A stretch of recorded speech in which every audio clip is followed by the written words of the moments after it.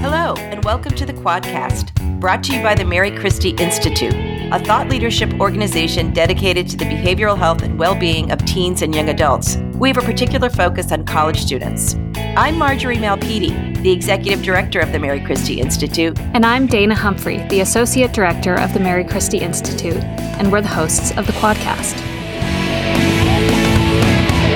Today's guest is Kara Miller, a correspondent for the Boston Globe, where she also writes the Big Ideas column. Kara has worked across radio, TV, and print for the past 15 years. She hosted and served as the executive editor of the public radio program called Innovation Hub, which she launched. She's also taught at Babson College and the University of Massachusetts. Welcome, Kara. Thanks for having me, Marjorie. Kara writes a lot about education, particularly higher ed and admissions policies. So she's here today to give us her take on the new research report called Diversifying Society's Leaders, the Determinants and Causal Effects of Admission to Highly Selective Private Colleges. The authors are Raj Chetty and David Deming from Harvard and John Friedman from Brown. Basically, the report surmises that the nation's most prestigious private colleges tend to favor applicants from high-income families over less affluent ones, even when they have comparable academic qualifications. So this is no surprise to most of us, right? But the report does say that this imbalance has major implications, such as the fact that graduates from elite schools dominate most leadership positions in the country and make the most money. So, Kara, we are so excited to have you here to talk about your take on this. And I might start with just asking you a little bit about why you think this is such an important discussion to be having right now. I mean, I think people are always captivated by situations they perceive as unfair, right? That should not be this way. We should try to rectify it in some way. I think for many years, we've been having a discussion in this country about the divide between the rich, not just the rich and the poor, but really the rich and everybody else, and how much more access they get to things. And so I think people are very tuned in to that kind of discussion, and people are very interested in it. And I also think the issue of who ends up in the Senate or who ends up in the Supreme Court, which, Raj Chetty and his colleagues found is like disproportionately people who went to these, what they call Ivy Plus schools. So it's like the Ivy League plus University of Chicago, Duke, MIT, and Stanford, that there's like a disproportionate representation in places like the Supreme Court and the Senate, though not limited to those places. So I think it sort of taps into a lot of pre-existing concerns I think people have. Yeah. Particularly also in higher ed, considering the Supreme Court ruling against affirmative action. It's sort of a new world now. And I think that fortunately, there's a lot of good debate about that, which is, and again, I think your op-ed that you had recently done for the Globe on this report adds to that debate. And I think it's all healthy. I'd like to talk about that op-ed and also your perspective on this research, right? You say that this in some ways, and I think this is actually such an interesting take, in many ways it gives these elite schools even more clout, right? By making it appear that they're the only ones worth pursuing for high achievers. So what is wrong with this narrative and why should we care? I'll just start off by saying that I truly believe this is an endlessly interesting and endlessly complex topic with no right answers. To me, this is not a black and white issue. This is not something where there's a clear right and wrong. It's not like that. So I'll tell you a little bit about the Globe piece. I have felt for a long time, and this is to take nothing away from Ivy League schools or other schools in that sort of echelon, that our sort of endless debate about who deserves to go to Princeton elevates Princeton above so many other worthy schools in a way that I think is not right. Why Princeton and not Pomona and not Carleton and not Rice and not the University of Missouri? Like, why? Again, I think Princeton is a fantastic school and it's fantastic for many people. But I think we do ourselves a disservice when we argue that Harvard is the paragon of virtue, that the decisions they make are the decisions, that the people who they admit are the chosen people. I think that's wrong. I think it's much more complicated. Like, there's a lot of different people out there and there's a lot of different schools. And Harvard's just not the right school for everybody, nor is Princeton, nor is Rice, nor is Pomona. And I wish we were a little bit more like people should find their place rather than like, these are the schools and everybody should go there if they can get in. Right. No, I know. It makes you make a great point about that. But just to push back on their point about the disproportionate leadership aspect, and I wonder if this isn't basically what does this say about society? The fact that an enormous advantage that students who go to these elite schools gain throughout their life in terms of their dominance in the public and private arenas. Is that troubling? And should we be taking something more away from that, despite your good point about just focusing more attention on these schools? So there's so many things to say there. I would say, in an ideal, like platonic situation, should Harvard admit as many legacy applicants, being people whose like parents went to Harvard? Probably not. Should they distribute things out a little bit more? Probably. Should they admit fewer people whose parents can donate a wing to the library? Probably. Now, okay, so then you can look at it from different perspectives. One is Harvard likely to say, we don't need that library wing, so we're just going to say no to this billionaire? I would say no, they're unlikely to do that. So I would say that trying to convince them is going to take a lot of effort, and I don't know if we would be able to do that.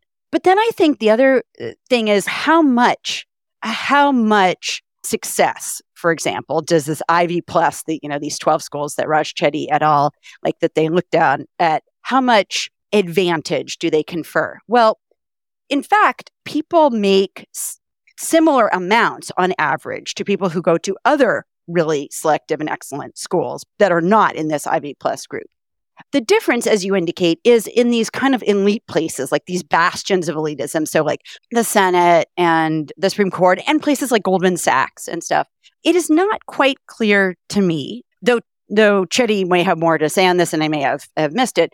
It's not quite clear to me when it comes to a place like Goldman Sachs, for example, or becoming CEO of a company, if it is the actual act of going to the Ivy League school, like let's say, you're a normal person, middle class, whatever, you land at Yale, and the 4 years of being there change your trajectory so much that you become a CEO who makes $20 million a year. Or does Yale go around looking for people who are already plugged in to the wealthy and elite in this world? And those people, when they exit Yale, exit back into the wealthy and elite networks that they were already a part of, and then become the CEOs. That's unclear to me. I do think like with the Supreme Court, no, it is pretty clear, like somebody like Sonia Sotomayor, I believe, went to Princeton undergraduate. Elena Kagan went to Princeton undergraduate. I don't think those people come from privileged backgrounds, but I also think you can pretty honestly say that Harvard, Princeton, they don't seem to be turning their graduates. I would be worried if everybody who came out of those sorts of institutions were cookie cutter.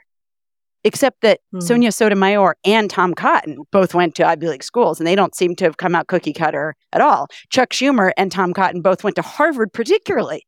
They don't seem similar at all. They're about as different as you can get. So I don't know. I'm not sure exactly like what are the ramifications. Them both have spent 4 years crossing Harvard Yard. I'm not sure. Right. It's interesting, Kara. It's sort of the bigger question may be, why are we obsessed with this elite nature of these schools and this constant journey for achievement at the absolute highest rung, when honestly, I think about all of the successful people I know who went to either state schools or they went to obscure colleges. Some didn't go to college at all. I think that what does this say? I'm trying to get at sort of the heart of your argument. What does this say about the way we are judging achievement in this country? I mean, I think in some sense, there's been a conversation about U.S. News and World Report, right, and their ranking of colleges for a long time. I think we love lists. I think we love to simplify things. And I think that something like U.S. News and World Report, a set of rankings, allows us to do that kind of simplification. But if you just sit down and you think about like how U.S. News and World Report ranks liberal arts colleges, so not the universities where people, which also have grad students, but like these smaller schools, the Amherst and the Williams and the Pomonas and the Harvey Mudds and so on. And I mean, when I just rattled off a few schools, and I could add Bryn Mawr, whatever. I mean, anybody who has visited those schools, who knows anything about those schools, do we really believe Bryn Mawr, Pomona, Williams? That's all the same. They're all like the same school. I mean, you've got schools out in the midst of like the rolling hills of Massachusetts, not really anywhere near anything else. You've got schools in Southern California that are part of a consortium. You've got schools that are limited to women. And I'm just picking schools off the top of my head. These are not comparable places, and I wish we thought a little bit more about individual people. I partially say this because of my own experience. I feel like I did not think nearly enough when I was going through the college process about what was right for me versus like this notion that there is like an absolute hierarchy and we should all we should all agree that that is the absolute hierarchy for everybody, no matter how different those people are. Well, absolutely. And, what we know about from the work we do at MCI is that the whole fit in terms of your values, your purpose in life is so affected by the experiences that you have in college. And so that bad match or a match that was made sort of out of pressure can actually be quite damaging to you in your life. So I think I couldn't agree more. There are so many variables that go into choosing a college and seeking to be admitted to colleges that is complex, as you pointed out. I wanted to ask you a couple of things that you pointed out in your article. One was, and I know you have been a professor, right? Yeah. At UMass. Mm-hmm. You make a great case that I hadn't thought of before about how difficult it actually is to become a professor. And we don't think about that. We all think, oh, well, the professors at these elite schools are amazing, but so are so many others.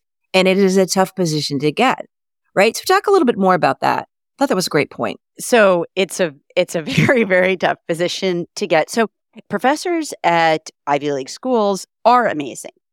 But what's happened on the PhD side, and this is true across the board. I used to just think it was true in the humanities where I got my doctorate. But then as my husband has a doctorate in chemistry, as I met people on that side, I realized, oh my gosh, this is true really pretty much across the board, which is that we for decades have been over minting PhDs. And so what's happened is simply that you have way too many PhDs for the number of open tenure track jobs that exist at universities. And so there is just tremendous competition to get physics professorships that open up or English professorships that open up. And remember, those are very good jobs. People stay in them for 30 or 40 years often, so they don't open up that much. So absolutely, I was doing this the other day, partially because I was writing the piece for the Globe. I just picked the University of Kentucky and started looking at where the people in the English department had gone and gotten their PhDs. And, I didn't look as much at where they were undergrads, but it read like Duke and Chicago and Harvard. I mean, it's very, very hard to get these jobs. So the notion that, gee, if I don't go to Dartmouth, I'm not going to get a good professor, that's just not right. I mean, the people are truly amazing across the board because these are such hard jobs to get. And so the scholarship that people have done is amazing. The publishing they've done is amazing. And many of them all went to the same schools, no matter what school you choose, like no matter what college or university you choose to look at where people got their doctorates, they went to like excellent schools. So I want to bring us back to the equity issue, which I think this is why this report has gotten so much attention and for really good reasons. And I think particularly now that so much is being talked about in terms of how to continue to even the playing field and continue to leverage higher education's ability to increase social mobility for people. That's the burning question right now in higher ed. And I think this report makes us think about that in different ways. So what should we be thinking about in terms of how to increase equity around admissions? You make a really good case about it. Admissions officers are just people, but the implications of what they do are enormous for society. What are some other directions we should be going in, or where should we be putting our attention? first of all, it's very important to remember that the number of people we're talking about when we have this debate about, say, the top 1% at Harvard, that's 300 people a year. 20 million people are in college this year in the US. And so I'm not saying those 300 don't matter, right? But it's like a drop in a very, very, very large lake. And I think if we have energy to spend, I think making sure that people are deeply engaged by the work they do in both K through 12 and college. Part of the thing that Chetty found in terms that's sort of one of the statistics that sparked an outrage is that when you look at the 1% versus the middle class, for people with similar SAT scores, people in the 1% are about 2 times as likely to attend as people in the middle class. Some of that is due to admissions, and some of that is due to that they matriculate at higher rates and apply at higher rates, the richer people. I think another thing to think about, part of the reason that this happens is that colleges have felt pressure for some time to dissociate themselves a little bit from standardized test scores. Is like many schools over the last several years have said, we don't even want to subscribe to standardized test scores anymore. It reduces people to a number. So they've tried to sort of diversify away from that and say, well, no, it matters to us if you play the oboe. Well, it matters to us if you're an athlete. It matters to us if you volunteer at the soup kitchen. The problem with that turns out to be rich kids have access to those things, from volunteering to playing sports to playing the oboe, more than everybody else. So I would say beefing up the K through 12 experience for everybody would be, that's where I would put my attention. Like, yes, do rich people get their kids access to coding camp and robotics after school and whatever? Yes, they do. Would it be amazing if we could democratize that a little bit more and get other people access to coding camp and robotics after school? I think so. Not only would they be better able to compete, but much more important, they would have access and have an understanding of coding and robotics. They would hopefully find something that they loved and cared about. And then it doesn't matter whether you're going to the Pomona or the University of Missouri or Princeton, because if you know you love robotics, or you know, like, oh, I love math, or oh, I'm really into physics, or oh, I love to fix things, that can help shape your life. I mean, we want to be helping people find the things they love. And I'm just not sure. I think that happens a lot more for wealthy kids because their parents can buy them so many, like afternoon things or summer things. They can find that thing. I wish we did that more for everybody else. So what you're saying is, instead of us worrying about the elites, let's focus on bringing other people into those opportunities, particularly children and young adults, right? I think, yes. I think the best way to change lives is to change children's lives, right? That they are just starting out. They're trying to find the thing they love. And so I think changing their lives, increasing their opportunities, increasing their exposure, as I was saying, to different things is really important. I think, honestly, and I'm not saying like we should be proud of it or anything, but I am saying that the fact that Princeton accepts a lot of 1%ers, they have connections that I would argue if they can attend Princeton, it's not going to matter a whole lot. They're going to figure it out. They're going to still live a privileged life via some other route. I think our focus should not be necessarily like, yeah, okay, maybe we could try to keep 20 or 50 of them from going to Princeton. I guess we could try to do that. But I think much more effective would be to say, there's millions of kids who aren't that engaged with school. What could we do to make their lives, make their education more fulfilling, more enriching, and give them that kind of satisfaction and hook and opportunity that you get if you're wealthy? Yeah. That was a terrific end to a very interesting conversation, Kara. Thank you so much for being on the Quadcast today. Kara writes regularly for the Boston Globe. I love her column, and I hope you come back to the Quadcast soon. Oh, well, thank you so much for having me. I could talk about this for 3 hours. It's such a fascinating topic. Thanks so much. This has been the Quadcast, a program of the Mary Christie Institute.